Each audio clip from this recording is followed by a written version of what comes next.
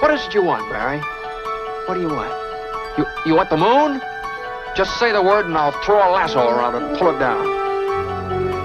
Ladies and gentlemen, boys and girls, dying times here. Come with me if you want to live. That's it, man. Game over, man. Game over. The Force will be with you, always. I'm starting to record. Ladies and gentlemen, welcome back to 20th Century Geek. I'm your regular host, Scott Weatherly, and today I'm joined by Ray from the Into the Night podcast. How you doing, Ray? You okay?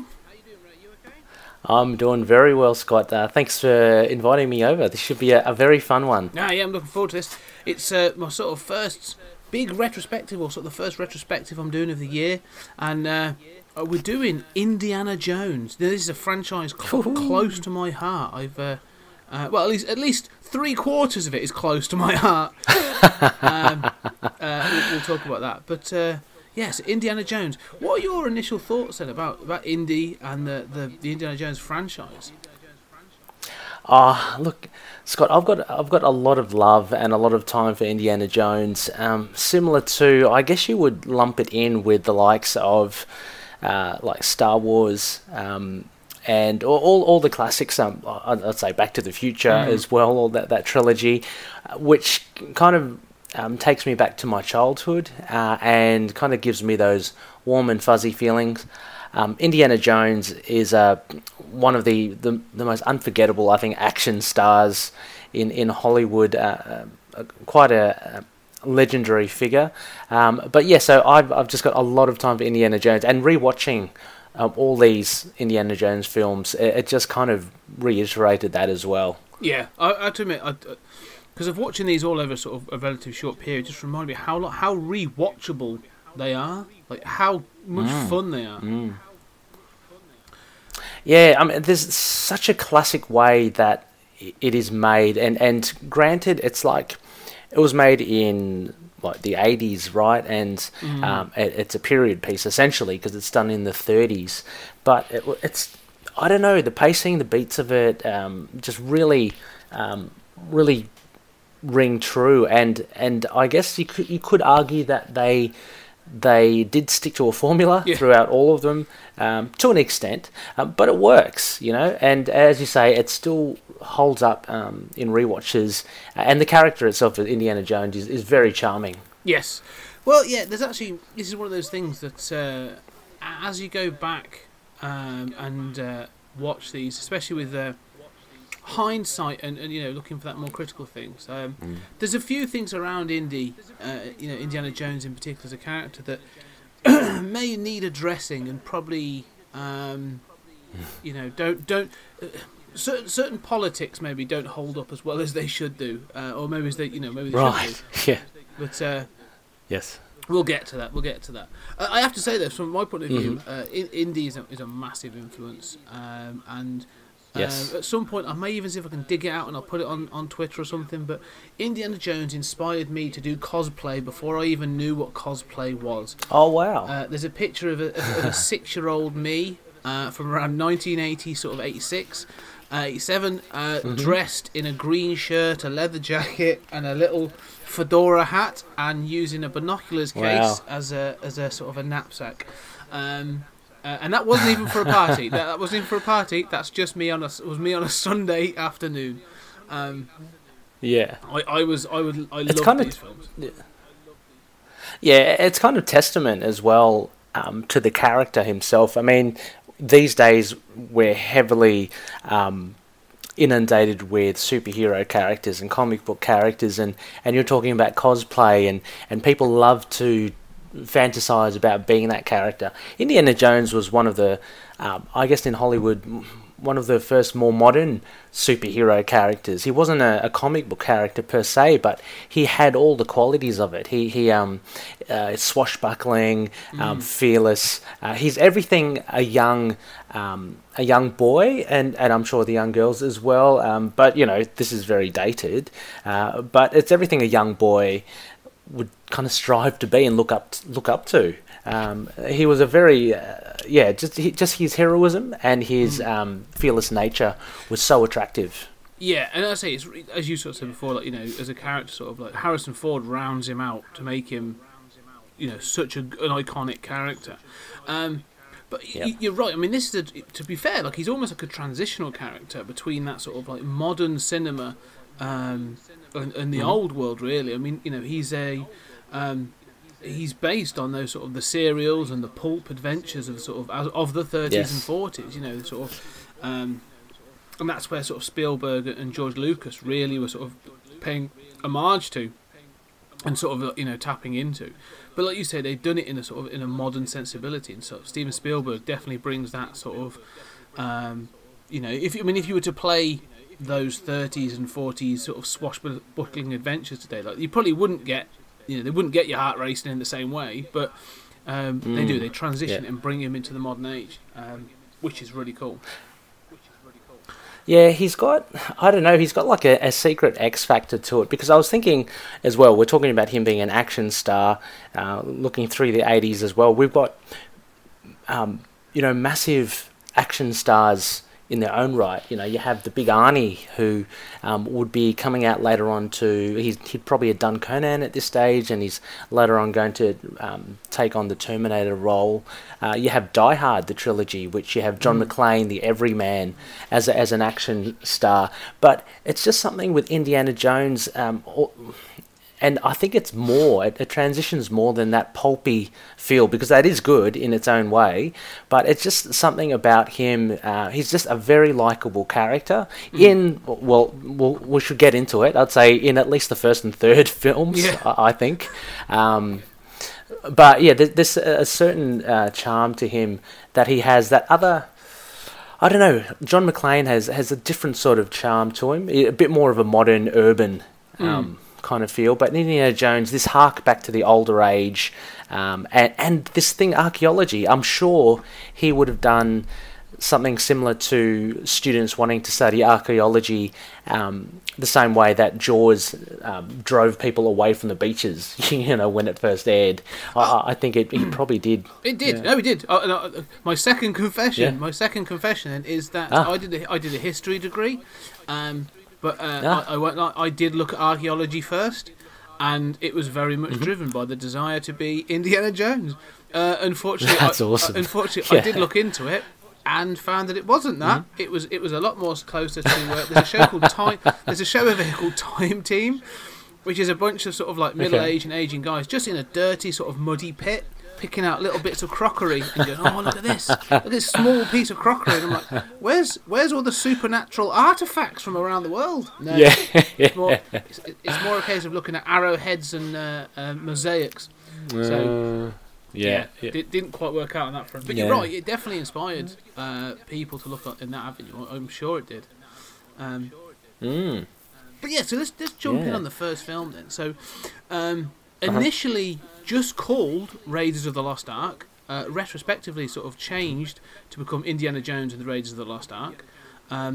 Released in 1981, directed by Steven Spielberg, written by Lawrence Kasdan, story by George Lucas with contributions from Steven Spielberg, starring Indiana Jones himself, Harrison Ford, Karen Allen as Marion, Paul Freeman as Belloc, Ronald Lacey as Tote, John Rhys Davies as Sala, and Denham Elliott as Marcus Brody. Now the story is that I'm not sure what university he's at, but a archaeological professor is tasked by the American intelligence services to track down initially just the head of a thing called the Head of Ra, because the Nazis are searching in a place called Tanis for the Lost Ark of the Covenant, which would allegedly or possibly give them the power of God and the power of sort of destroy the armies ahead of them. This drives Indy onto an adventure across most of sort of the Middle East to search for the Lost Ark, and goes up against a number of Nazi enemies.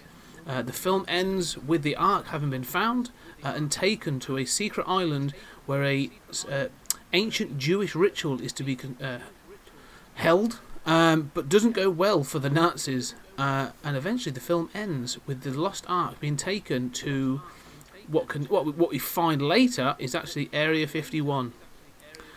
That's a bit of a rundown, really. But before we even get to that, we get one of possibly the most iconic cold opens for a film ever. Yes. So yeah, I would say I was speaking to someone about this film recently as well, and I'd have to say, I mean, the movie as a whole is great. It's a lot of fun, but I'd have to say it is vastly outshadowed by the cold opening, because that has been imprinted in any moviegoer's brain. So I've certainly seen it a lot more than I've seen the whole film. I think I got the old VHS back in the day. Incidentally, I think it was McDonald's. They were giving away $2 VHSs. With a meal or something, and wow. I remember getting Raiders of the Lost Ark, and Top Gun. That was another one I got. But that opening is phenomenal. It is so good. I love the introduction, the literal introduction of Indiana Jones, and how Spielberg conceals his appearance for a long time. So you only see this guy leading this kind of expedition pack, and he's got the profile of his hat and just his face, and you don't know you don't see Harrison Ford until much later. But the booby traps and everything, it's just brilliant. Well, how about yourself? No, you're right. I mean, watching it this time, I really wanted to focus in on this part of the film, and to me, it almost works as like a short film. You could literally just have, I mean, from that moment to when they escape in the plane, like. It works as just a sort of like it's like that perfect encapsulation and introduction to the character, because it's it basically shows you what Indy is. Like it shows you that he's not your average professor. So he's actually got a darker side. Like you said, they have him literally stepping out of the shadows, and then going on and sort of the risks he's taking throughout that first bit. It introduces the notion of sort of. Religious superstition, when they see the icon, the idols of the ancient gods, and then all the booby traps swinging over the bottomless pit, knowing that he's also had the rival that was also killed looking for it, right down to the sort of the weighing up of the sand to see if it'll the way the idols. Oh, that's brilliant. It's perfect. It is, yeah. So that weighing of the sand is, I think, just a touch of brilliance. Who would have thought of that, And now it's obviously it's kind of copied, in some other films with people tomb raiding stuff. But who would have? I think it's such an inspired thought of like, okay, Indiana Jones obviously has some, prior knowledge of this. He's obviously researched it as well, and he's prepared himself.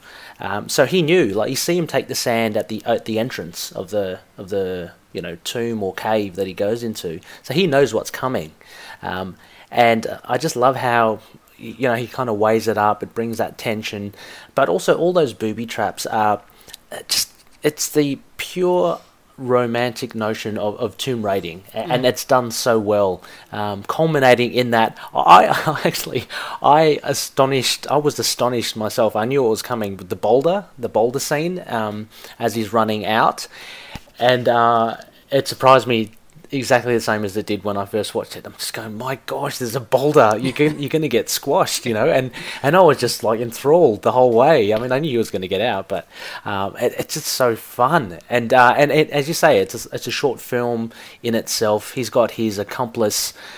He kind of bites it at the end,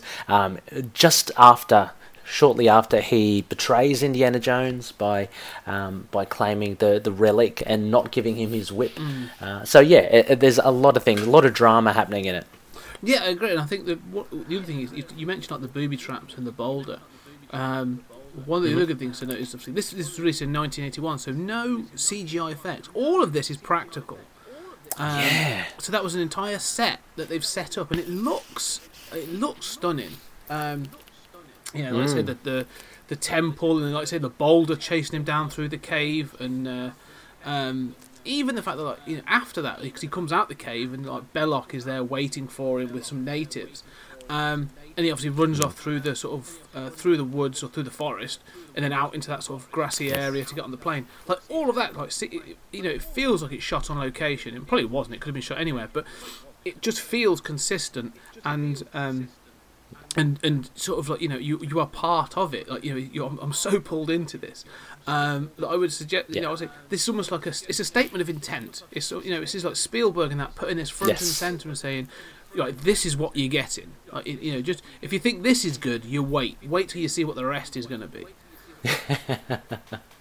Yeah, it's a very strong opening statement, for sure, and a lot of the elements from it are carried on in the film and in the three other films. It's what has made Indiana Jones so entertaining. I mean, we're talking about the booby traps, and you kind of, I'm not sure about you, Scott, as well, but like maybe in the back of your mind when you're watching the other films, or when you were watching them for the first time, you're probably thinking, okay, cool, what kind of cool funky booby trap, or what kind of challenges must Indiana Jones have to go through this time? So it's a kind of thing of, oh, how can they better it the next time round? It's I really like is the introduction of Belloc as well, because it establishes that Indiana Jones has been doing this for a while himself. So immediately the origin of Indiana Jones, it's kind of laid out there. Like he's seasoned, he knows what he's doing. So in that opening, you get a full sense of who this character is. I'll tell you what, though, I think what works even is better to extend that is this opening action scene, because we're talking about him as the action star, but then they literally flip it on its head, and the next scene is him working as the professor, sort of like, you know, he's teaching a class. You have the girl blinking with "I love you" written on her eyelids and all this other stuff, like, you know, which is where we start to get, if I'm honest, you start to get a slightly creepy feeling about Indy, which we'll explore in a little bit. But you get that thing of like, all right, he's not just this sort of like roguish, you know, sort of jet-setting Tomb Raider. Actually, he's actually a well-respected professor and an educator. And also the same with the plot, the way the film's balanced is. Spielberg and Kaz, enough to writing and directing this, clearly understand that you need to get this exposition. The next scene's a heavy chunk of exposition, telling you things like what the arc is, what it does, where it fits in sort of biblical lore and all this other stuff. And then and obviously you're getting these character bits around that, and that lasts like 10 minutes, 10-15 minutes. So it's almost like, right, we've got to have this really cool action scene up front to get you going, and then we're going to slow it down just to give you the exposition before we get going again. Because, I mean, if you started with just that exposition scene, you know, if it started with him as a professor, I don't think this film this film would never have been the success that it is. Yeah, it is strange. It depends on how, I guess, it's done. I mean, I would agree with you there, Scott, as well, but I'm gonna give you some really weird references now. We've spoken before on your show about sci-fi stuff like Predator and Alien.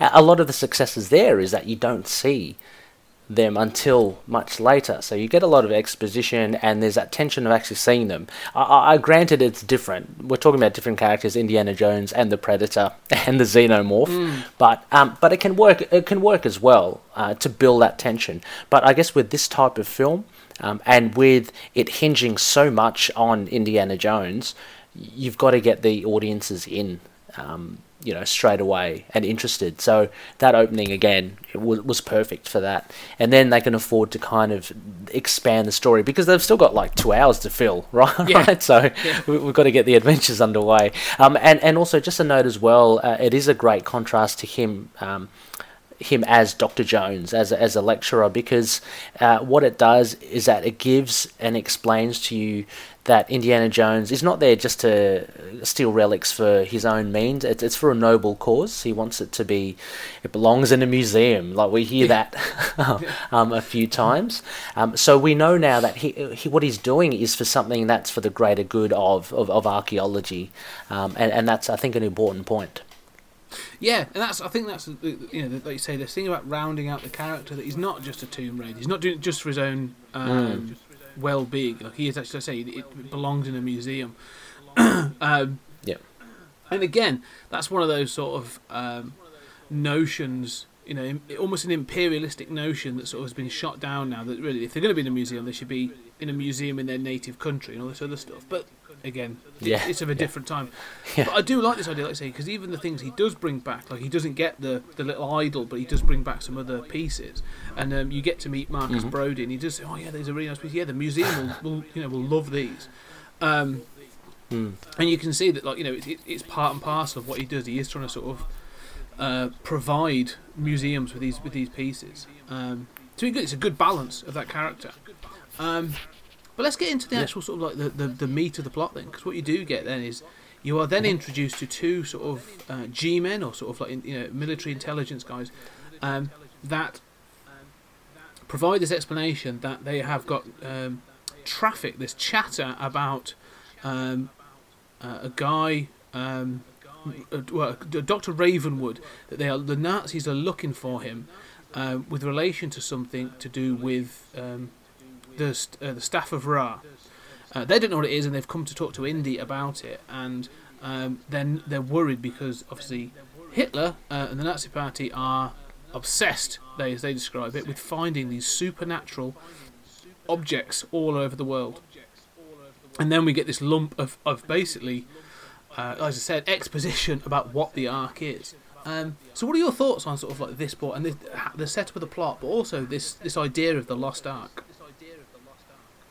Yeah, I really enjoyed it because there is an essence of truth then in history about Hitler striving for something like this. Like I think wasn't he looking for the Spear of Destiny, and he had this other occult side to him that he kind of believed in this sort of stuff. So I like this idea that they kind of played on that, and I think the Ark is great. I mean, we'll get to the other movies which I think the third film has the greatest kind of relic to get, but the Ark of Covenant is pretty cool in itself, and you do hear all about it, and that's quite exciting.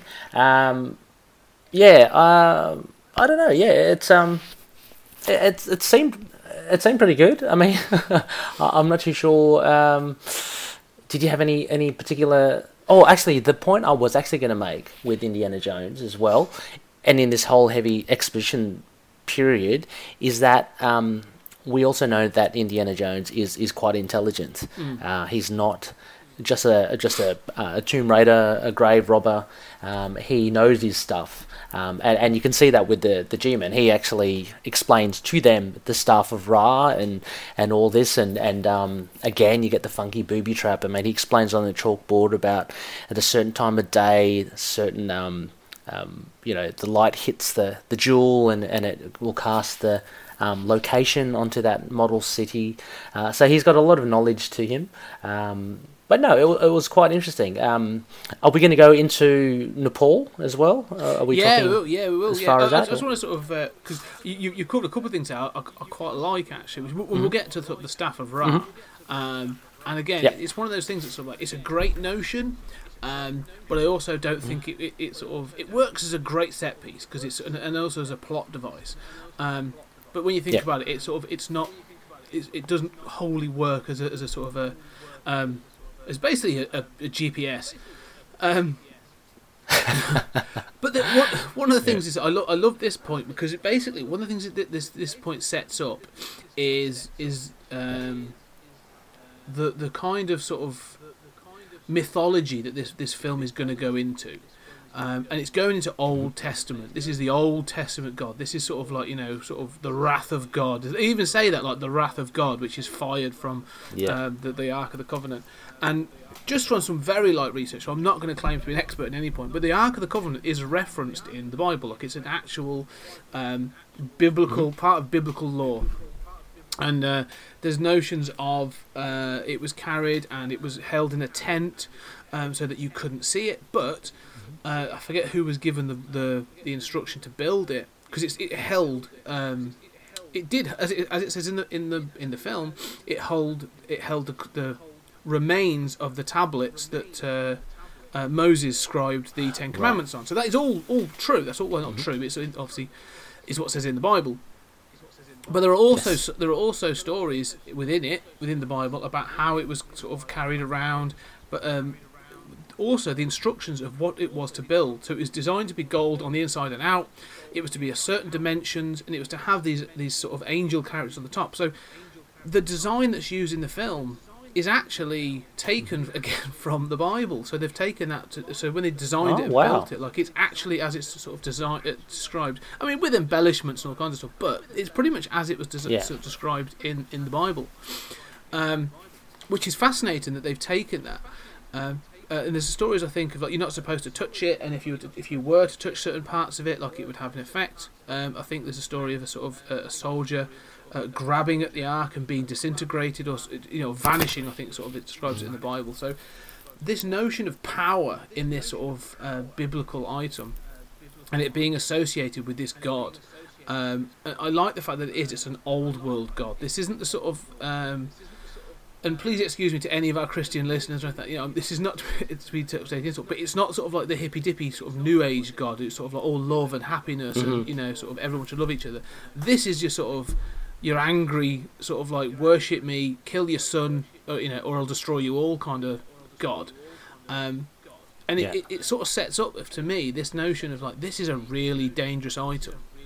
Like this isn't this is a powerful item that people believe in and has a real sense of purpose. Like if this is to be believed, because the thing is, well, you don't know that anything is supernatural this far. If you were to watch this film cold, if you were to come in not knowing it, like whether or not this item is supernatural, which is obviously highlighted at the end, it's people believe in it and people would fear it, and and that's the sort of thing that like Hitler was looking for, was these iconic symbols to sort of try and manipulate and control, and it shows like how important this is, and I just kind of love that how they set that up, because again the dialogue and the sort of the passion that's shown by Indy during this discussion is really interesting.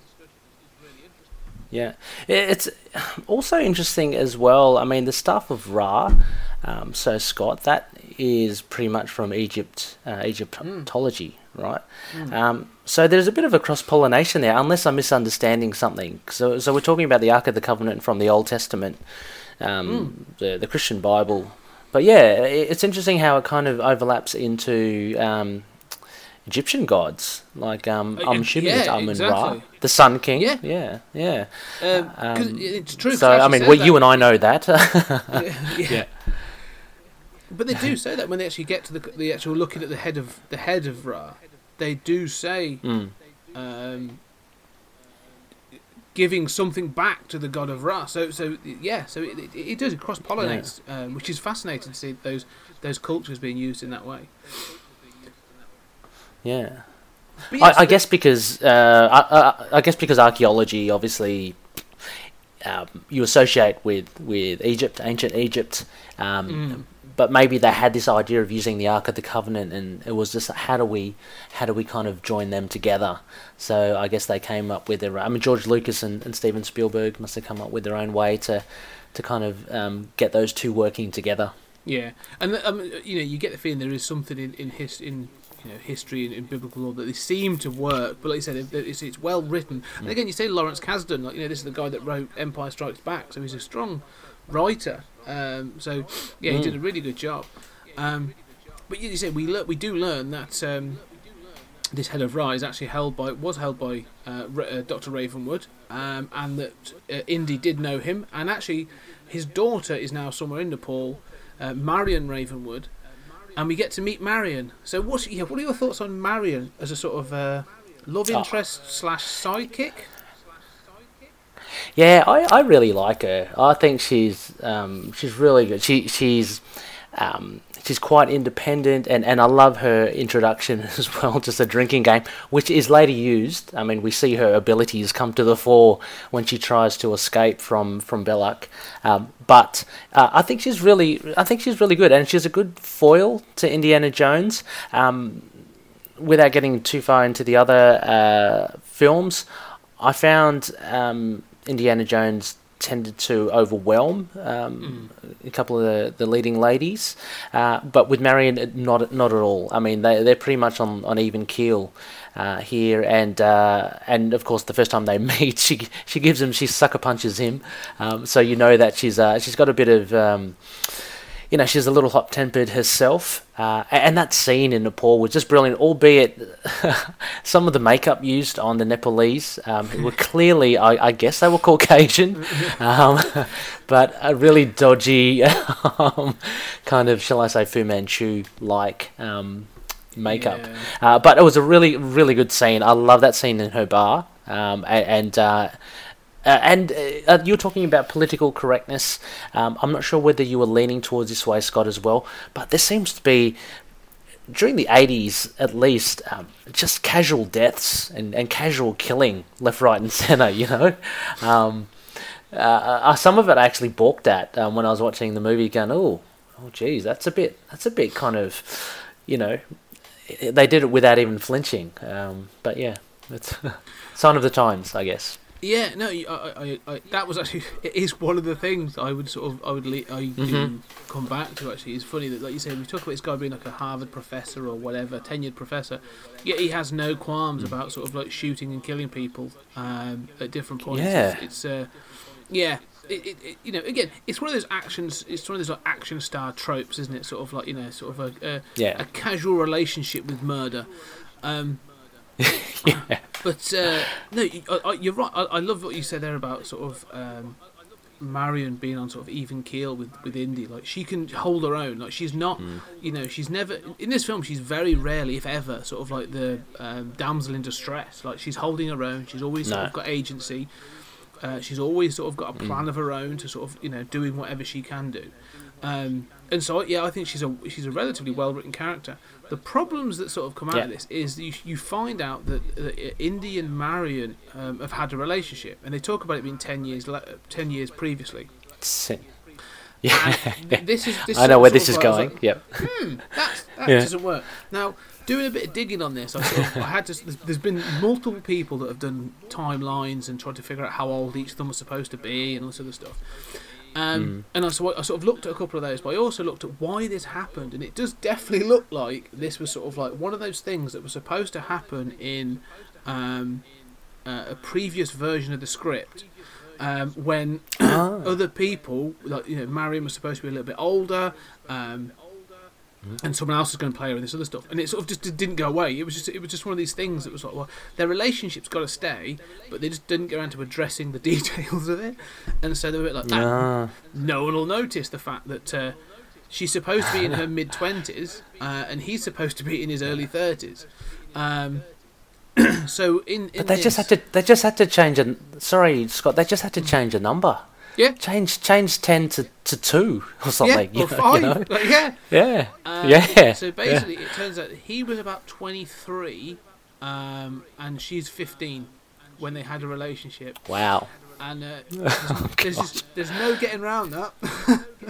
There's just no getting around that. And so, it's a little bit awkward. When you realise that actually, the other thing is, this comes from the fact that another thing that was supposed to be, and just going into the depths and sort of the rabbit holes of the internet, the original version that they wrote of it, you said about how Indiana Jones has sort of got some charm and he's got a bit of charisma, and that's what Harrison Ford brings. The original version of Indy was supposed to be a lot darker. Like, they were looking for someone who was like, they were going to go for a character that was a lot darker, a lot more bitter and a lot sort of more world weary. And obviously that sort of went away. So these are sort of like just remnants, I think, of previous drafts that may not have got tidied up as much as they probably should have done. Right. Yeah. Because I'm just thinking, because Indiana's, I guess, character does change for me, particularly between the first and the second film, and then it kind of goes back to what I thought he would be in the third film. He did, I wouldn't say darker in the second film, but he certainly seemed a little bit more arrogant and a bit kind of dismissive. He came across, I found, in the Temple of Doom. But that's interesting that he. I'm glad that Harrison kind of changed that, in a sense, and you get someone that you can actually back. At least in Raiders of the Lost Ark. I mean, because as I mentioned before, essentially he pretty much carries the film. He's a solo action star, and all the travails that he goes through, he pretty much single-handedly, finds a way out of it. I mean, Marianne as well helps out. Of course, she herself has an extended scene, a really great chase scene through the streets of Egypt, with the little monkey as well. That was a lot of fun.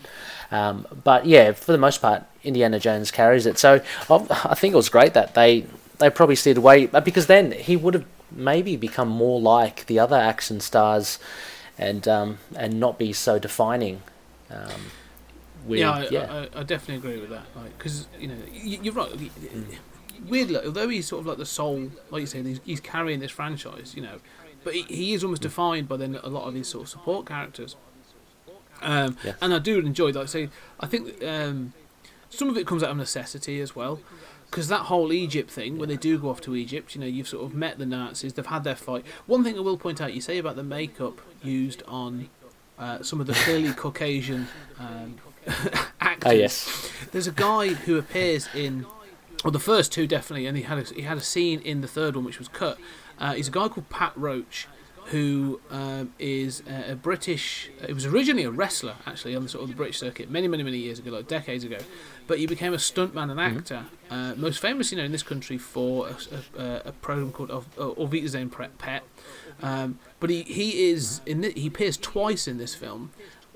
He first is the big Nepalese guy who works with Marion, so he's behind the bar and he gets shot.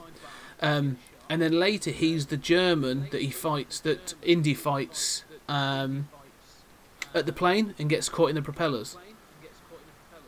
Is that the same guy? Yeah, wow, it is. Yeah, I would not have guessed. No. Oh, jeez. And he appears in the second. He appears in Temple of Doom as like the big bearded Indian guard down in the depths. That's Pat Roach as well. Yes. Is that? The one who gets squashed by the rolling wheel. Yeah. It's so funny because it's funny that it's one and the same guy, because there was always this tropey, big, physically dominating character, and it's just funny to hear that it's actually the same guy. Yeah, it's literally the same guy. It's great. But yeah, like I say, that chase throughout Egypt, the sort of the baskets and everything else, and Marion sort of being chased. That's do you enjoy that scene then? Yeah, absolutely. It was a lot of fun. The monkey, I think, added a lot to it, and I love the monkey's role in the movie. But no, I mean, the one thing with Indiana Jones, and again, I guess they try to recapture it in each film, are the chase scenes. And the action. If it's not action, which is pretty much straightforward, fisticuffs here and there, or a gun there, or shooting. Actually, the Nepalese bar is a very good example. If it's not that, it's a chase scene of some nature, and no, it was really well done. I really enjoyed that. Is that where we are introduced to Salah as well? Yes, that's where around that time. Yes, the great John Rhys Davies. Yes, Salah, sort of the Egyptian, again, a Welsh guy, playing an Egyptian excavator, digger.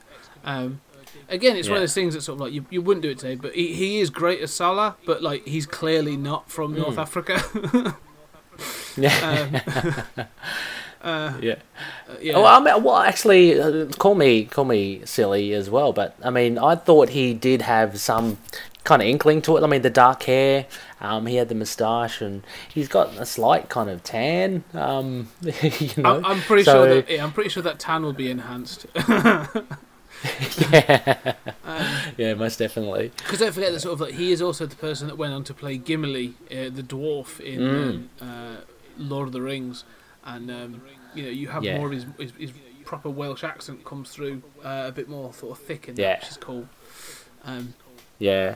But yeah, the other thing as well, sort of talking about that chase scene in Egypt, one of the most iconic moments, we talk about necessity, is obviously the sort of the big, the guy who steps out wielding a huge scimitar and a sword, flinging it around, and Indy just reaches into his holster and shoots him. Yeah. I don't know if you know this, because it's sort of one of those sort of facts that I've known for years. I think just sort of known it, but obviously the reason that Indy shoots him in the original script, it was supposed to be a sword fight, and it was supposed to be an extended part of that chase scene. But at the time, Indy Harrison Ford was suffering from better described as dysentery. He had severe stomach problems, and had said to Spielberg, "Look, I can be on set for like half an hour, but then I've got to go because that's about the best I can do at the moment because I'm really ill."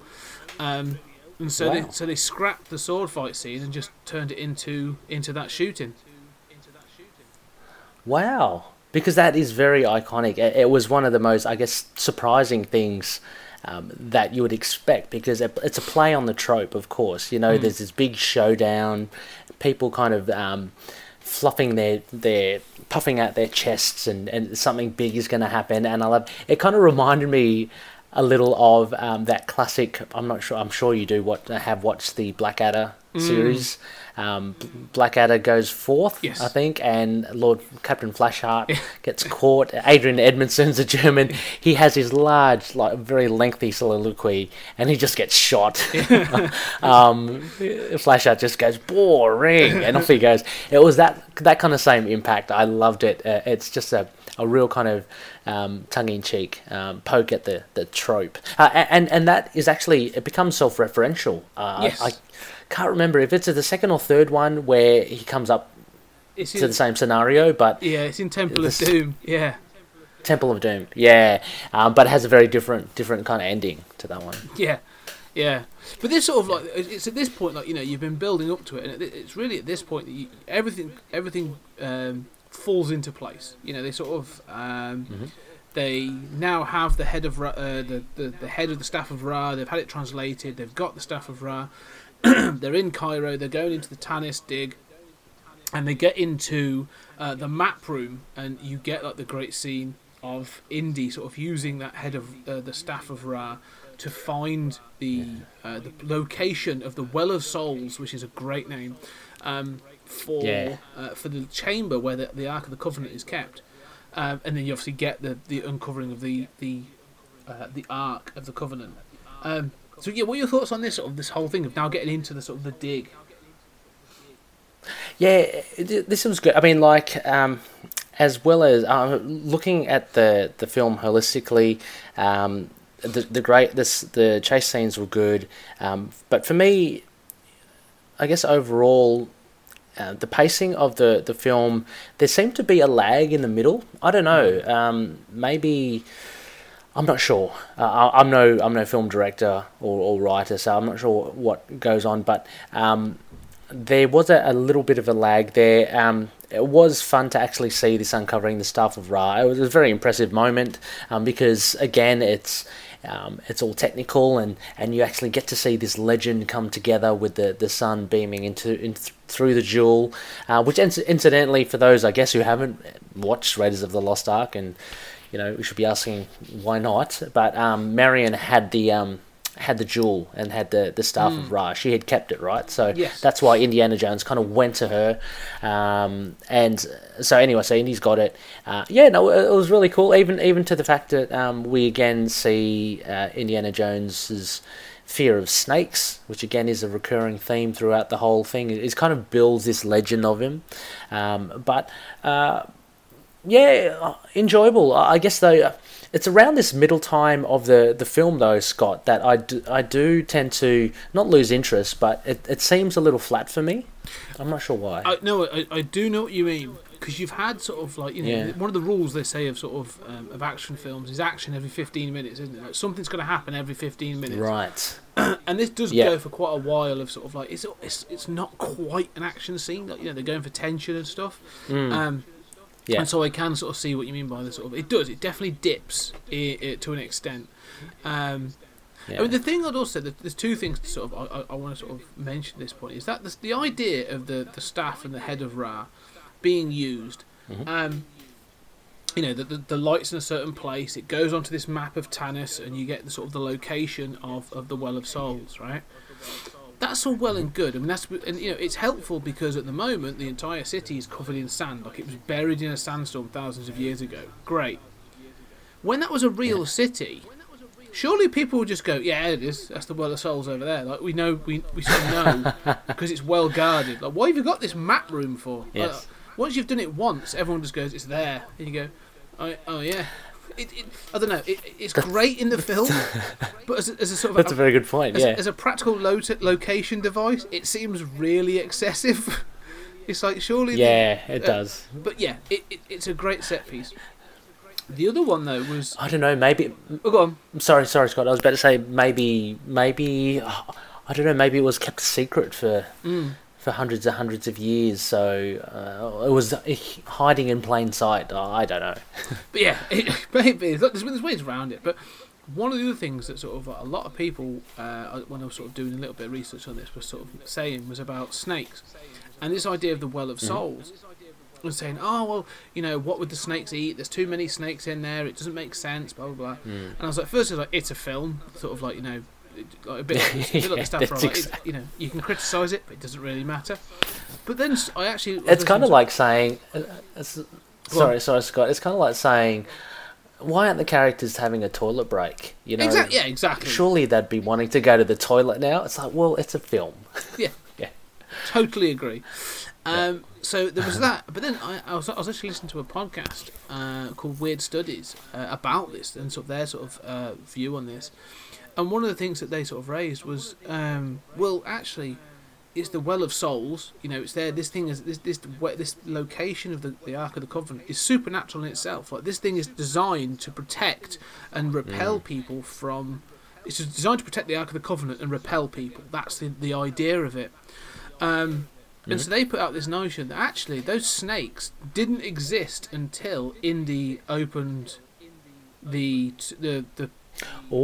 door to it, and so those snakes are a reaction to some sort of supernatural. You said about booby traps, some supernatural booby trap from the Ark defending itself, and saying, right, well, you're terrified of snakes. Here's a whole host of them, and it's almost like a challenge. What are your thoughts on that? Yeah, I really like it. It sort of it gets past this idea of like snakes having to live and eat and everything in this sort of like pit. But I just love the idea of the Ark of the Covenant almost having sort of an element of sentience and being able to protect itself, and more tuning into it doesn't tune into Sala, it doesn't tune into Tote or anybody else. It tunes into Indy. Like, it knows that Indy is this thing that, like, okay, he's the one that's going to try and get us out of this object, out of this chamber. And so it tunes into him and his fears. And I just love the idea of that, though, which is probably, so there's almost an idea that they say, well, the snakes aren't actually there. They're just this sort of like hallucination or this sort of illusion, and that's why they never get bitten or anything. Right. Yeah, that's pretty cool. I mean, it probably would have worked better as well if Indiana Jones was in there by himself, because then you'd have to explain. But, I mean, we're talking supernatural, so, why not have a collective, hallucination? Because Marion's down there, right? She gets thrown down eventually, yes. Yeah. Remember? Yeah. And so she reacts to the snakes as well. So, but I like the idea. I think that's really cool. I mean, thank God he wasn't scared of, I don't know, clowns. Clowns. A lot of clowns in there. Yeah. That'd be terrible. Yeah, that's sort of what I fit into my head canon now, and I think that's sort of, that's sort of how I take it now. That sort of, that's what they are. Yeah. But yeah, and this obviously leads to you say about the pacing. This is where it starts to pick up again, isn't it? Because they get the Ark of the Covenant. Yes. And then they've got to escape the Well of Souls, and then it goes into the fight on the airstrip, and goes from there straight onto one of my favourite chases in any film. It's sort of It's so good. I love this chase. I mean, Indy's sort of on top of the truck, on the front of the truck. He's hanging off the back of the truck. He's driving the truck. Oh yeah, Like, it's all over the place. Yeah. It's amazing. it is. No, it's great. I mean, that is a good one. I'm not saying that they get better and better, but they are of top quality throughout all of them, even throughout to the end. The Kingdom of the Crystal Skulls. There's a lot of fun chasing there as well. A little bit. It borders on the silly, towards the silly side for that one, but no. But Raiders of the Lost Ark, yeah, a brilliant action. I mean, Yeah, and going back to the fact this is all practical. So like they don't, Yes. when he's being pulled along and he's under the truck. I mean, granted it's not Harrison Ford, but he's still no. he is doing everything that those stunts there. Someone's doing them. Someone's doing those stunts. And I think that's really Yes. impressive. Well, also as well, Harrison. I mean, I was surprised because I'm not sure if you're the same. I always have a little look and see, is that a double or is that really Harrison? And for like the big jumps and stuff like that, and physically, challenging stuff, Harrison does a fair bit of it. Oh, I I'm mean, sure. Yeah, I it's- can imagine. Yeah. Yeah, He's not one to back down. I'm sure he does. And that's the other thing, isn't it? Like I say, if he's doing those stunts, and I think, like you say, clearly he does do a lot of them. You can get those close-ups, Yeah. and you can get some of those, and it makes it look a lot better. oh yeah, absolutely. How old is Harrison Ford? Do you know at this stage, 1981? Oh, I don't know. I have to check. I'll have a quick look. Yeah. Yeah, I mean, You'd think I'm in thinking. his 30s, I guess. Yeah, must be. There you go, Harrison Ford. So he was born in 42, so 52, 62, 72. So he's, Oh, wow. gosh. So he was mid to late. Jeez. Yes, he was a lot older than I thought. Yeah, wow. Well, he did really well. Yeah. You know, just thinking, and he does Yeah. actually. That's good because he does look older as well. I mean, he doesn't look like like a Shia LaBeouf. No. He's not that young. Yeah. In the, so and that's good because a lot of it hinges on him being experienced and being a professor and all that. So yeah, that's it makes sense. Yeah. Yeah, because that's the thing with this film. It's supposed to have a history, isn't it? Like he's experienced, and he's obviously a little bit world weary. Yeah. But to jump forward a bit, like you then get the whole thing on the boat. He's obviously got Marion back. She was kidnapped by Belloc, and they get back on the boat, and there's that to-ing and fro-ing and stuff. And I mean, if you jump sort of beyond that to sort of the end, really, because Yeah. you get sort You of, see, so can I hold you up? Sorry, Scott, can I hold you up on there? See that boat scene again? I kind of lost a little interest around that. Did you get that as well? yeah, I don't know. that's sort of why I'm jumping it. Because Yeah, that's yeah. it sort of feels a little bit like padding. It's sort of like, okay, well, we've got to get to this location, so Yeah. we've got to do this, and we've got to do that. That must be it. It's good. I'm fine with it. Because I mean, Yeah. you get little bits and pieces in there. There's a little exchange between Marion and Indy, and Yeah. Oh yeah, that's a good one. Yeah, the scene about where does it hurt? Yeah, Yeah. I like that. Yeah. Yeah, and she hits him with the mirror, and that's funny. yeah, that is funny. Yeah, But the other thing is, well, is like you get to see the crate with the Ark in, the Ark of the Covenant in, and it burns off the sort of. It doesn't burn the crate; it just burns the Nazi symbol off off the sort of the box. And I like little touches like that. I think that's really interesting. Oh, so it just burnt off the insignia, Yeah, the swastika. Yeah, that's all it's doing. Did it? Oh, okay. And again, so one of the things again, looking is that idea is it's a false idol. It's again going into those sort of things. The Ten Commandments, sort of, thou shalt not worship a false idol, false gods. It's burning off this insignia that sort of represents the sort of the Third Reich and the Nazi Party. So, Right. again, that sentience of the object. But again, there's the to and fro, and eventually they get to this island and they get to set up, and you get the finale of this film. Which, when I was a kid, this finale scared the crap out of me. Oh yeah, it's very different, isn't it? There's a real change of mood, or it really becomes kind of like a horror thing, only because of the special effects, pretty much. No, I agree though. Even the tone, even the sort of, it does. It takes this really weird sort of like left turn, Up until now, you've been watching this sort of like pulpy action adventure sort of thing, this sort of globe-trotting action adventure. And then all of a sudden, like, you know, when they get past the whole ritual of it, they open the ark, and all of a sudden, like, it goes full on supernatural. You know, they've got these sort of like there's light coming out of it, and there's these ethereal, what look originally like, you know, beautiful female wispy spirit figures sort of floating around and all this other stuff. And you're thinking, oh my god, this has really taken a bit of a left turn. Like, this isn't a figurehead object. This is a literal sort of supernatural item. Yeah, it's strange because, funnily enough, though, they do keep that essence in the films again as well. So one of the things that Indiana Jones, which can kind of be overlooked because it's such a swashbuckling kind of, as you say, pulpy movie, is that there are very much supernatural elements in all of them, and again the very last one it goes really over the top, but it's something that can really be overlooked, and it's really, I think it is most subtly done, I would say, in the third film, but the first one was, as you said, it was a little jarring towards the end. I guess it's because it's the first time we are getting an Indiana Jones film, and it's kind of really just kind of sidetracks your expectations.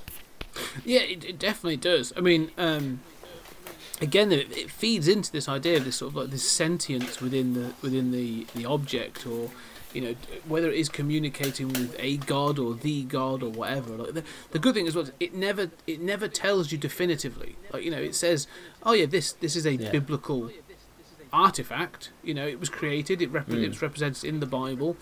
The Ten Commandments, clearly, you know, it's saying that those did exist, or at least something like them existed, and it has this sort of supernatural connection. But at no point do they say, oh, but there is actually a god. You just sort of see this. You just sort of see this supernatural event, and you're like, and then you can make up your own mind off the back of it, really. Yeah. It's an interesting one, isn't it? And I'm glad that they don't, throughout the film, they don't dwell on it too much. So again, I guess my point is that it's very much just an action, very much an archaeologist, you know, finding treasure, because if it goes down that route and it starts becoming more, and the focus is more on like the sci-fi supernatural elements, I don't think it would have been as popular or long lasting. No, as it is today. And let's see what happens when we get to Crystal Skull. So, but yeah, and that sort of that ending, like, you know, there's beautiful spirit creatures become evil, demonic looking things, and they attack the Nazis, and again, going back to those practical effects, like you get the three soldiers. You've got the Nazi sort of colonel, whatever he's called.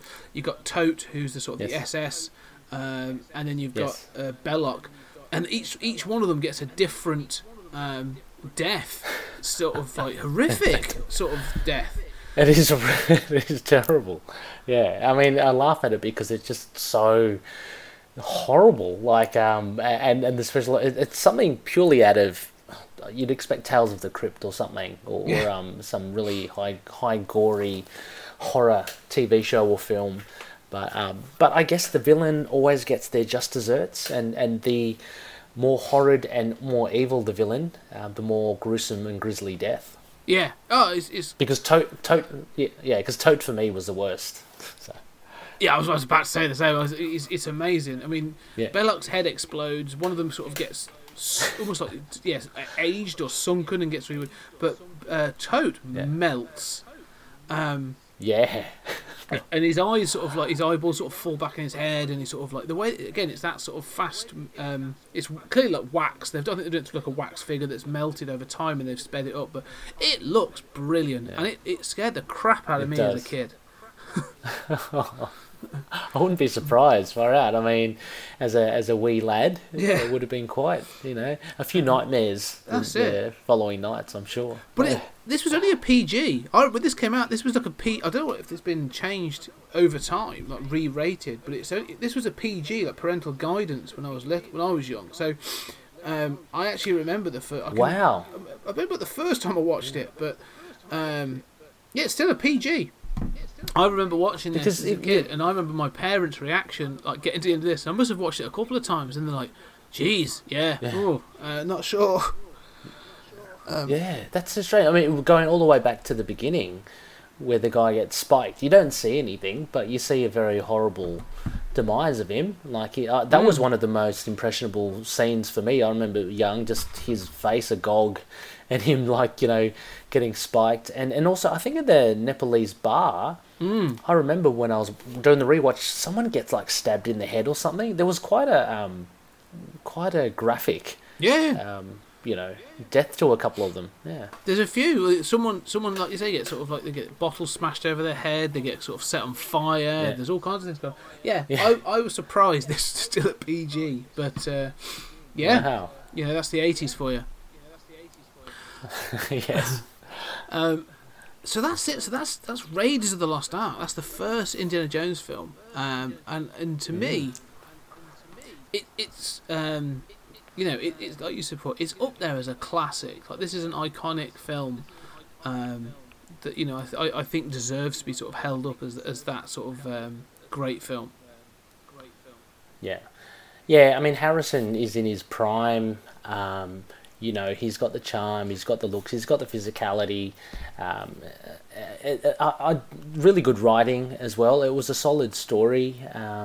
As I said, a couple of dips for me towards the middle and leading into the final act.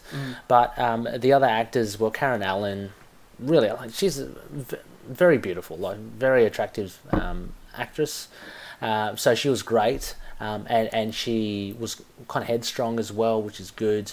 The support, like Sala as well, and the evil tote really made it enjoyable. And of course, that dated aspect of, you mentioned, who was that English actor's name? The guy that was in the airstrip fight. You're always going to have one of those standoffs. But really, really enjoyable. Yeah, this is easily. I can see why this sort of, like you say, inspired so many people and sort of, has become such a franchise off the back of this. Oh, actually, sorry, Scott. We should mention. I'm sure we will. The soundtrack, the score to this, is of course one of the most memorable, if not the most memorable, that you'll ever hear. And they play it to a T, not only in this film but all the other films as well. Whenever you hear that Indiana Jones theme. And each of the main characters have a theme. It just still gives me goosebumps, even in the fourth film as well. Oh yeah, no, what they call it, the Raiders March, the sort of the iconic music. It is. I mean, again, it comes back to it's John Williams, who scored my childhood. To be fair, sort of Superman, Star Wars, Indiana Jones. Like the guy, Home Alone, the guy has done. He is one of the great movie score creators of our time. But yeah, I like the fact you mentioned the fact that, like they say, that Raiders March is used throughout. Like they use it as a sort of a musical cue for certain things. Yes. But also there's the chase I talked about. Where he's on the truck. When they're sort of trying to get the Ark out of the airfield, the music for that is one of my favourite pieces of music. It's just so good. It's an excellent soundtrack. I've actually got it. I have got the complete indie score for all nice. 4 films. It's a really, really good score. Solid music. Yes, you're right. We should have talked about that. Yeah. Makes the film. Yeah.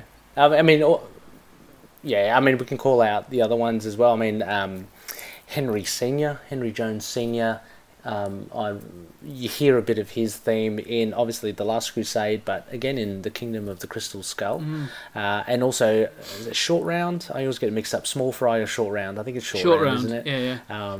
Short Round, Temple of Doom. He's got a really cool theme. So yeah, very good. Yeah, I agree. So if we just jump forward then from 1981 to 1984, we jump to the second film, Temple of Doom, Indiana Jones and the Temple of Doom. Again, sort of directed by Steven Spielberg, written by Willard Huyck and Gloria Katz, story by George Lucas.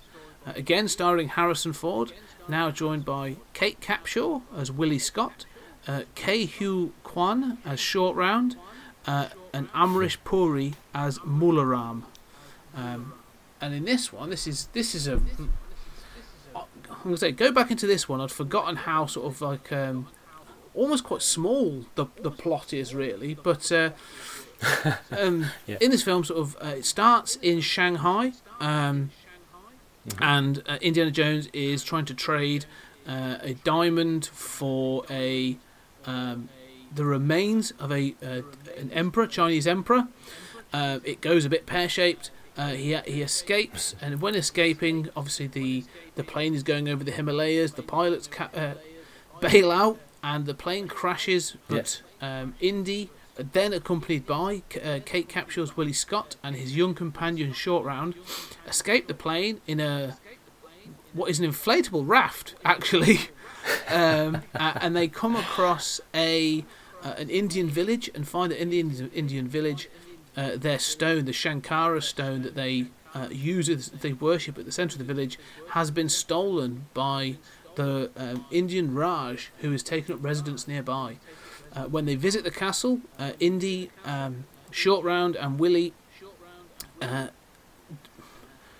adventure under the castle and find that there is a Thuggee cult led by Mularam going on, and they are digging for another lost Shankara stone. The belief being that these Shankara stones give unimaginable power. Indy obviously saves everybody, gets the Shankara stones back, and returns the village with all the children, I should say, that were stolen and kidnapped to be used in the mines.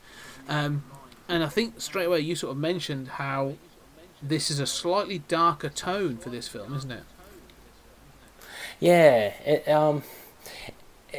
it's darker and it's got a different tone together, which is good, because I guess with a sequel, although they do keep with a lot of the elements, they are trying something different. So we get a bit more of an exotic kind of expedition here, that being and looking for these Sankara stones. I always kind of think, are they Infinity Stones? I'm not too sure, but yeah. So this and it absolutely dark. If I can jump straight to it, you were mentioning what scared you was that finale. What scared me was how do you pronounce his name? Mularam. Mularam. Mola Ram. So yeah, Mularam. Okay, Mularam. Yeah, he was one scary figure for me, especially. I made sure that no one tried to grab my heart. Yeah, because when great special effects there, but when he grabbed that guy's heart and started to pull it out, that was a very terrifying moment for me. But also a darker edge because, and one of the things that I like about it is we see a dark Indy. Indiana Jones, when he kind of is put under the spell. I love that, when the hero is not of their own volition and just doing something under the spell of another. So no, that was really fun. But yeah, mostly a little darker for me. How about yourself? Yeah, no, it's funny because this film teases you. One of the things I like about all four films. There's something about all films I do like, but this film teases you. Like before, the cold open was, like you said, that short, almost like a short film. It's a mini sort of Indiana Jones adventure that sort of culminates in the rolling boulder, and it's all exciting. And with this, I can imagine going in 84, going, "Oh my God, how's this going to start? What little thing are we going to see? Oh, we're going to see a massive dance number." Singing. Kate Capshaw singing. With all these dancers and stuff, and it completely throws you off tilt. You're like, oh my God, what is this? Yeah. And so I was a bit like, oh my, this is, watching it now, I'm like, actually this is quite clever, because it really puts you off your footing, like you don't know what's coming next. But it almost has like a period James Bond feel to begin with, because it's not the sort of fedora wearing, leather jacket wearing sort of indie that's now. He's wearing a tux. They're in a sort of quite a swanky club in Shanghai. It's a different feel. It definitely they're definitely trying to set it up as a different feel. Yeah, and I think exploring a bit more of the cultures. So in Shanghai as well, I love the beginning, and this idea of Indiana Jones, because it is a deep and rich kind of history, like Chinese history. You can only imagine if he's looking for valuable artifacts there, what it could entail. But no, it kind of, as you say, throws you, because this is just the beginning, and before they know it, they get thrust into another adventure, which, albeit is in India, which is just as exotic. And need I remind you, Scott, about the delicacies there that they've had to take. Yeah. One of the other memorable bits for me was the monkey brain. That was quite disgusting. I remember when I was young. So actually, overall impressions for me when I first watched this was there was a lot of not disgust, but just like a lot of like ooh factor with the heart and the cuisine. That's what I kind of took from it. But rewatching it now, I actually enjoyed it a lot more than I thought I would. It still is very much a sequel in the sense of, I got the sense of them trying to, okay, we've got to give the audience as well, like, we've got to give them stuff. There's that huge mine scene, like you're in a it's almost as if that was made for 3D. We've got to give a spectacular action scene towards the end. So yeah, to me it had all the hallmarks of a sequel, but I think unlike Empire Strikes Back, I don't think it supersedes the original. No, I agree there. I mean, I definitely enjoyed it more. For years I've always held it up as like, Temple of Doom, it's not great, But I watched this time, I did really enjoy it, and I actually kind of like you said, they nod to a darker version of Indy. Like in the very first scene, he threatens to stab Willie Scott. Like he grabs her and sort of takes her hostage. And I'm like, Jesus, this is a different kind of Indy. Yeah. And so he still has that edge, but like you say, throughout it, like they do keep throwing things out as this darker sort of notion. It still has its problems. Okay, it has a lot of problems in times. I mean, you say about the sort of the food scene in the sort of the Raj's castle, and it sort of it just has this sort of like comedy racism sort of part of it. You're like, oh look, these crazy Indians and their crazy food, and you're sort of like, but I know they don't eat that. I love a good sort of chicken tikka masala or a taka dal or whatever. Like I've never been to sort of had done the local Indian. They've gone, oh, snake surprise, and you're like, what? So yeah, it does feel a slightly looking at it now, you'd go, I'm a bit cringy and go, oh, it's not great. But what I do like is it obviously explores this notion that in this time, because the other thing is, well, this isn't, although it's a sequel film, it's actually a prequel. So the film is set. It is, 1 year, right? Yeah, there's the years. It's supposed to be set a year or so before the events of Raiders, which then raises questions around Short Round. But we'll get to that. So there's this whole thing of like they discuss the presence of the British Empire still in the late 30s, the British Empire in India. They obviously India wasn't returned or didn't sort of succeed from the Empire until 1940s. So you have the presence of the British Army there, and they sort of and again they can introduce this notion of the Thuggee, and the Thuggee actually were a Kali worshipping cult from the early 1800s, and they were all executed. That's all true. So that story they give about the British Army sort of rooting them out and killing them is all true. Wow. So again, it's so Indy sort of tapping into real history again, which is actually quite interesting. So I do like those sort of bits and pieces, but yeah, definitely a much darker film. Yeah, and I think also as well, just looking at Indy the character himself. So what I alluded to before was that he seems to be very dismissive or impatient with Willie a lot. I don't know, I just got that vibe. Whereas he had this different relationship with Marianne, and they bickered and they squabbled, and whereas, I mean, Willie did. She did stand up for herself and everything, but when she tried to do stuff, it was almost as if Indy was like, giving the side eye to Short Round and rolling his eyes, going, "Oh, I can't believe you." You did this, or you're doing this. So for me, it was a change of character for him, and I didn't really like that kind of Indiana Jones. I mean, for me, he's more of a. There are funny bits in there as well, but a little bit more lighthearted. Say his character. I mean, say in the first one, and definitely in the third one. I did like there was that one bit. Where they're in that kind of, again, like this booby trap thing, and you see Indy's face in that small portal. We are going to die. Yeah. and so I think Harrison Ford does a lot. He's probably not recognised much for his comedic timing, but he's pretty funny. Like some of the things that he does in the films are pretty funny. I agree. He's got quite a good. His comic timing is actually quite good, and he's actually got quite a wry sense of humour. And it comes across quite dry. Yeah, and I do agree. I do like that bit where the sort of the spikes and the ceiling are coming down. And he sort of and he's like, "We're going to get crushed." And she's like, "I'm covered in insects." I mean, that is gross. That whole corridor covered in however many insects and centipedes and cockroaches and crickets and stuff. It's gross. But and again, all practical. Like all that's there. Like that must have been horrible.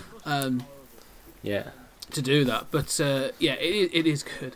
And it's weird because the notion, especially of having let's talk about Short Round, throwing in a sort of a kid, a young child sidekick, is usually an indicator that they're going to go more family friendly, isn't it? Sort of like they're going to throw in this sort of it's the Batman and Robin kind of sort of situation. Like you want the kids to have someone to relate to.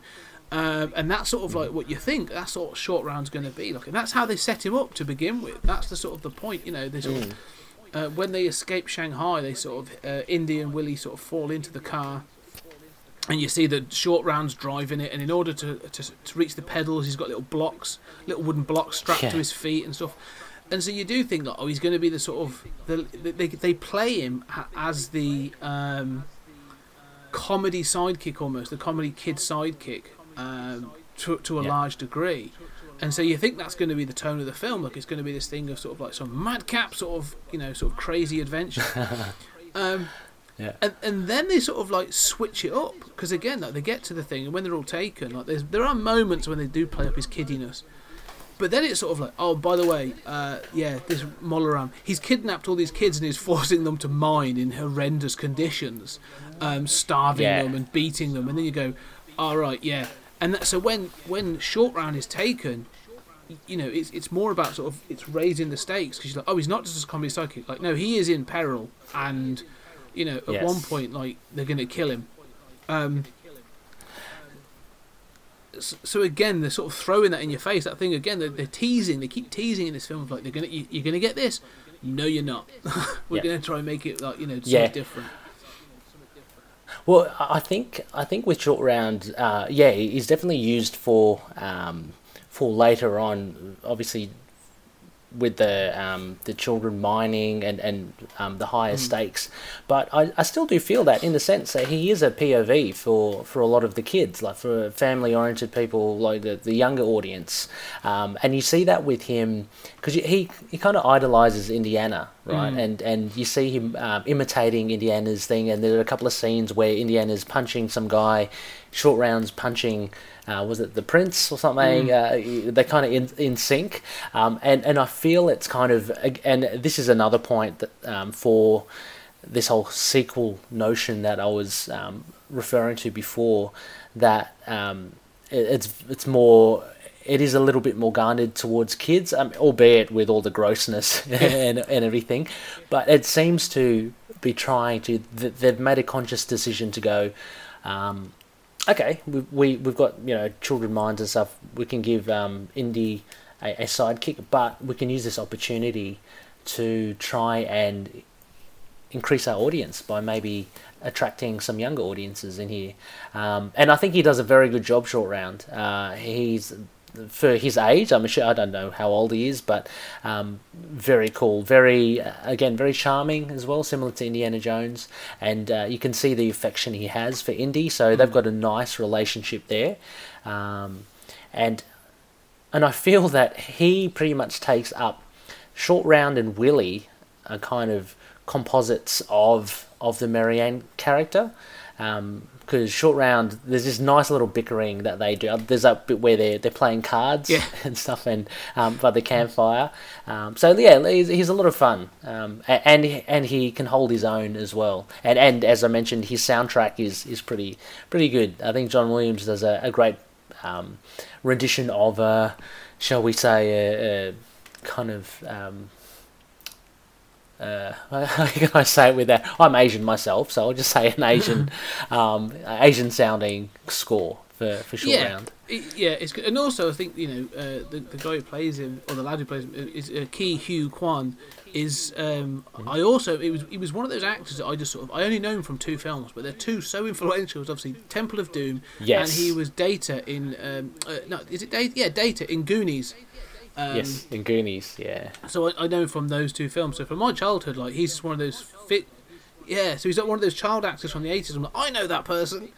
He did much after this, but great. He's a really good little actor in this. He really does. He plays the part fantastic. Yeah. Yeah, I mean, even when he's in some sort of peril, I mean, you saw him in the mines. He's got that kind of rebellious nature. He's already trying to figure out a way to escape. So he's got all the good qualities that, say, Indiana Jones has. So yeah, it's a lot of fun to see him.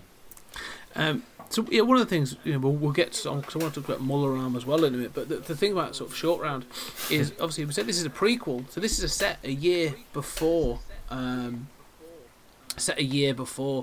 Raiders. So the question is, where the hell's Short Round in Raiders? It's quite clear that his relationship with Willie Scott was never going to last. So I'm quite comfortable that didn't go anywhere. So again, it was one of those things that, even as a kid, I was always like, "Where's Short Round gone?" Like that, I want to know more. And so I looked into this. I've looked into it, and what it is although he is, when they're in Shanghai, that's where Short Round lives. So it's not like he doesn't hang out with Indy like all the time. He has been on numerous adventures with him since he was sort of found pot picketing. But he lives with Wu Han, who's the other agent he's got with him, helping him out at the beginning of the film. And after the events of this, you find out that there's actually a foundation that sort of comes out of the museum that obviously buys a lot of money and stuff from spends a lot of money buying the stuff from Indy and all this other stuff, and they actually pay for Short Round to go to boarding school, and he actually goes off and he actually becomes an archaeologist and adventurer in his own right.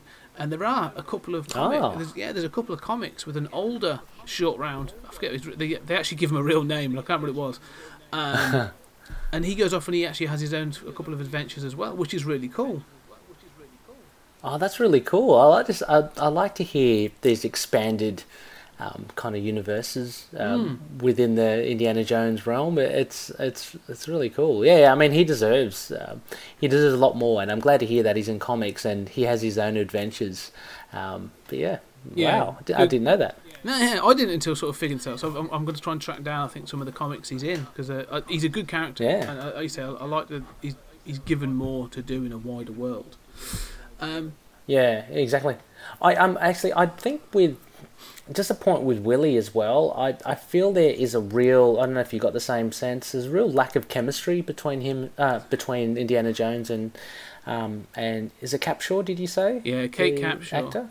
Yeah. Kate Capshaw, yeah. Didn't seem to really work. The only real, one of the only memorable scene I have is that real comedy one with the trunk of the elephant, like knocking her at the back of the head. And I remember watching that thinking, is this an example of when not to work with animals. Like, is this meant to happen? and then you see her grab the snake, and that was, I thought that was really funny. But yeah, most of the time I don't know, yeah. And I think as a viewer, I didn't find her that interesting, if I can say that. Yeah, it's worth noting, she was actually, I don't know if she was married to, but she was definitely seeing Steven Spielberg at the time. Oh, wow. Yeah. Okay. So that, Well, like, I'm not saying that it had anything to play in that, but it probably had something to do with that. yeah, okay. Because I definitely agree with what you're saying. The sort of chemistry between Harrison Ford and Kate Capshaw it's a little stilted, and you know, I get that they sort of play in this sort of, you know, the comedy odd couple, but it never quite gels, does it? It never quite works. It doesn't. No, I mean, she's constantly just trying to catch up, you know, throughout the film, trying to catch up, get up to speed with what's happening, and Indiana Jones is constantly just saying, "Oh, come on," and seeming to be a little frustrated at her. So it surprised me at the end, right, when they kissed. So it was like, oh, It doesn't. okay, It doesn't. I never knew that they were kind of interested. Yeah, it doesn't. It doesn't feel right. I definitely agree. I definitely agree with that. So, but yeah, you know, so that sort of those relationships. But one of the things I do love about this film is Mularam, like the you know, the whole. In fact, the thuggy cult, the way it's sort of built up. Because you've got the sort of like the Modaram, Sidaram, and they do all the sort of like the chanting, all that sort of thing. And you said about it before, the scene, which, you know, about halfway through, so it's, you know, really sort of towards the second act, you see him extract someone's heart, and then they lower that person into sort of like a molten lava pit, still alive. And one of the things we said about Raiders is that sort of they keep that supernatural thing right up until the end. Like, you know, there is no sort of, it's all sort of like straight, it's all kept sort of realistic right up until the end. And with this, they sort of, like you say, they start to seed it in towards the end of the film. Sort of, you get bits and pieces. Yeah. And that sort of the third act, it sort of, they keep seeding in, because you get the heart on fire, you get the black, what do they call it, the black blood of Kali. Oh yeah, that's right. Which brainwashes them, and then you get the stones glowing and burning and sort of stuff. It's quite cool. Yeah. It's a good, you know, the way they seed it through. Yeah, I think the concept is strong. If we go back to just that kind of sacrificial scene with that guy, there are a few things happening there. Like he gets his heart extracted. It kind of closes up in on itself, and he's still alive. You know, alive just enough to get lowered into the pits of hell. And what I thought was a really cool scene was, yeah, as he goes aflame, the heart that Mularam is holding, that goes aflame as well. Yes. So very, very kind of cool scene. And that, as you mentioned, that black blood, because Indiana Jones is not the only one. It's the prince. Is it the prince? The Raja, yeah. The young kid. The Raja. He is under the spell as well. And thankfully, Short Round, you know, it's always just a little something that kind of snaps people out of it, whether it's a punch to the head or a bit of flame or light seems to snap him out of it. But Short Round finds out how to deal with it, and he saves Indy. But I think, again, as I mentioned, really cool to see Indiana Jones as the bad guy for a little while, and there's no way, you know, you can see him get out of it. He's lowering Willie into the pits. And you're kind of thinking, well, maybe he's, maybe he'll do that if he wasn't under the spell. But this was going to happen anyway. So yeah, exactly. Yeah, I'm under the spell. Yeah. And off he goes. No, but no, really, really fun stuff. Yeah, and it's this whole kind of voodoo-ish kind of magic that happens. Yeah, it's pretty interesting. Again, it's underplayed. So although we do get it, this is not the be all and end all of the whole movie. It's very much still an action adventure with this as an element to it. I agree. It sort of works, that thing of sort of like, you know, in order for it to be believable is probably sort of, you know, a bit of a stretch, but yes, they've only sort of introduced, like, say, one element. Like, it's not all out, you know, crazy. It's just this one element that exists in this sort of adventure world. But the other thing is, the sort of, once he's been this sort of the anti-indie, almost like the brainwashed Indiana Jones, I like the fact that, like you say, they do maintain this darker tone for Indy, because he doesn't. Not only does he he's going to save the kids, he's going to do the right thing. We know he's going to do the right thing, but he sort of like Short Round burns him, and he comes back around, and they say like we're getting. And they get Willie out. And he says, right, we're getting out of here. And he says, yeah, all of us. And it has that sort of like, again, it's such a good image. Like, this is why sort of Spielberg's so successful. But you get that sort of the backlit silhouette of Indy. Like, he's got his shirt back on and his fedora and he's got the whip. Oh, yeah. And it's just sort of like him. And it's like, this is Indy pissed off. Like, this is revenge-based Indy. He's going to let everybody go. But it's such a good image of, like, he's not going to let these kids leave these kids behind. And you obviously go into the sort of the finale then. Yeah, he's got such a... This is what I love. He's just got such a strong moral compass, and this is, I guess, what you'd like any young kid to look up to, any person to look up to, just in his actions, and that's why he's the whole package, because he can fight the bad guys. He's smart as hell, but he also he just does the right thing. And you're right, that shadow, that silhouette, which again is used throughout the films, is one of those motifs of Indiana Jones. They do like to keep all the same ingredients sprinkled throughout all the films, but it really does. It's hair raising as well, especially that scene where he's back to his best, and it's kind of like a reset, a reboot, and yeah. And it does. It leads to sort of like some of the... And I the whole third act of this film, the finale of this film, from that moment that Indy sort of burnt and stuff, is I love it. I think it's absolutely great. Like, this film, let's say, he's got some pacing issues, I think, in the middle. Yes. And there's some of the bits and pieces. Let's say the tone doesn't quite sort of, it's slightly out of kilter with the previous film. I'm fine with that. But this third act, like all the fighting in the mines, the minecart chase is very silly. It's very silly, but I'm still on board because and then the chase, and then finally the bridge scene as well, which we'll get to. But what are your thoughts about all the sort, especially the mine chase and everything else?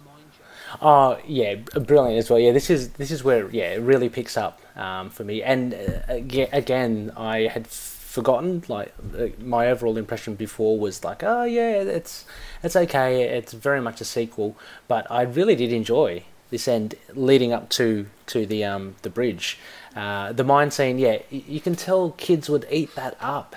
Because you've got Short Round in there, you're travelling through it. It's kind of a little bit of slapstick as well. People are getting bonked on their heads, and rails carts are being derailed, and off you go. But it is a lot of fun. It's a lot of silly fun, and it's something different. I guess it's again, we're talking about a chase, and there's always a chase scene in Indiana Jones. I guess they were really trying to think of how can we make it something different, and let's put them in a mine, like where, like on tracks. By the time we get to Last Crusade, we'll see every mode of transport used for a chase. But in Temple of Doom, this mine thing is great, and I think they've really upped it. It's one of those examples of how do we up the stakes here from the first movie, and they thought this would be it. This is very much for me. I don't know. It's hard to explain. It's very much a thing that you would put into a sequel. It's a lot of just fireworks, I know exactly what you're saying. I can. Yes, I agree. It's that sort of thing, isn't it? Like up in the ante. Like we had the truck chase in the first film. How do we up that? Okay, well now we're gonna pretty much have a roller coaster ride. On minecarts, because the one thing I do find with this, it's good fun, like you said, it's totally good fun, and I'm bought into it. And I may have to sort of explain why I buy into this and not something else in, say, like Crystal Skull later on. But with this, like the impracticality of that mine track is incredible. Someone's had to... Exactly. In your head, you're thinking, like, someone's had to lay this track out, but it makes no sense. Like, why would you have it this way? But, it's... it's true. Yeah. It goes on for a while, doesn't it, as well? It's like massive... tracks of it. And like I said, it would be so much fun. Could you imagine they just repurpose it for 3D? That would be just great. You know, I reckon in an anniversary year, re-release it in the cinemas, and add some 3D. That would work really, really well. I'm shocked that was never a virtual reality ride at like some at Universal or sort of Disney World. Like, why was that never a virtual reality ride? Yeah, or I mean, surely it would have been a roller coaster ride. Yeah. In some of the theme parks. Yeah, I mean that was just made for it. So, a little bit of one eye on potential marketing and merchandising. You know, when they introduce this into the film, another eye on being part of the film itself, for sure. But also as well, we get. I think you touched on it earlier. Our good friend, that English, sorry, I keep on forgetting his name, Reynolds, the English actor. We get him. You know, we thought we saw the last of him when he was chopped to bits with a propeller. He's come back a little darker. Pat Roach. Pat Roach. Yeah, he's come back Pat as Roach. Sorry, Pat Pat Roach. Now Roach. back as the head Indian guard. Yeah. Yeah. and grizzly as hell. Grizzly as hell. He gets tied. His band gets tied under that crushing machine. Indy just like looks at him, just watches him as he pleads for his life, and then he just gets mulched again the second time for Pat Roach. Yeah, he did. But Pat Roach all doesn't that's do well in these films. Yeah. No, he doesn't. But all of this is really good fun. The pacing is up. You're charged. You know that this is the finale coming up, and it leads into the bridge, which is, oh my gosh, it hinges on, that can really happen. You know what I mean? But on the other sense, it's like, no, it is quite ridiculous and fantastic that you could swing all the way down there and still survive. But it's brilliantly done. Yeah, I do really like the bridge scene. I mean, I like the chase. They come out and they get chased down, and you said they sort of have the callback to Raiders, where he gets chased down by a couple of swordsmen, reaches for his gun and it's not there, and all that sort of stuff. It is good. And like I said, but that bridge scene, it taps into this idea of sort of like, I'm not sure if Raiders Indy would do this, but obviously, slight thing. But he literally risks his life. He's trapped in the middle of the bridge. He's got the Shankara stones in his bag, and he's gonna chop the support sort of ropes on that bridge. And it's gonna collapse. And it's really, really good. I do love this whole scene bit, and then they have to climb up, and he has that fight with Molaram, and again, sort of Molaram tries to take his heart, takes out Indy's heart, and all sort of stuff. Like it's a really good end to the film. Yeah. I mean, you see the evil of Molaram as well as he's scaling the bridge. I can't remember if he tosses one of his minions in front of him, or the minion just falls on his own volition. No, he does. Remember, but he does. He pulls one of the guys off the ladder to throw at Indy, to drop him down to try and take Indy out. So he's a bit ruthless, his old Molaram. Yeah, and there's of course we have a pit of alligators or crocodiles at the bottom, eager to snap up anything that falls down. So it was good. I like the fact as well, without being too cynical, that Indy speaks to Short Round in Mandarin. But by I mean, you can clearly see what he's asked him to do. So if I was one of the minions, regardless of if I understood Mandarin or not, I would know that something's going to happen. So it's not subtle, is it? It's like it isn't. No. He ties his leg around he winds it around. But what an awesome thing, because you would never do that, but of course Indiana does.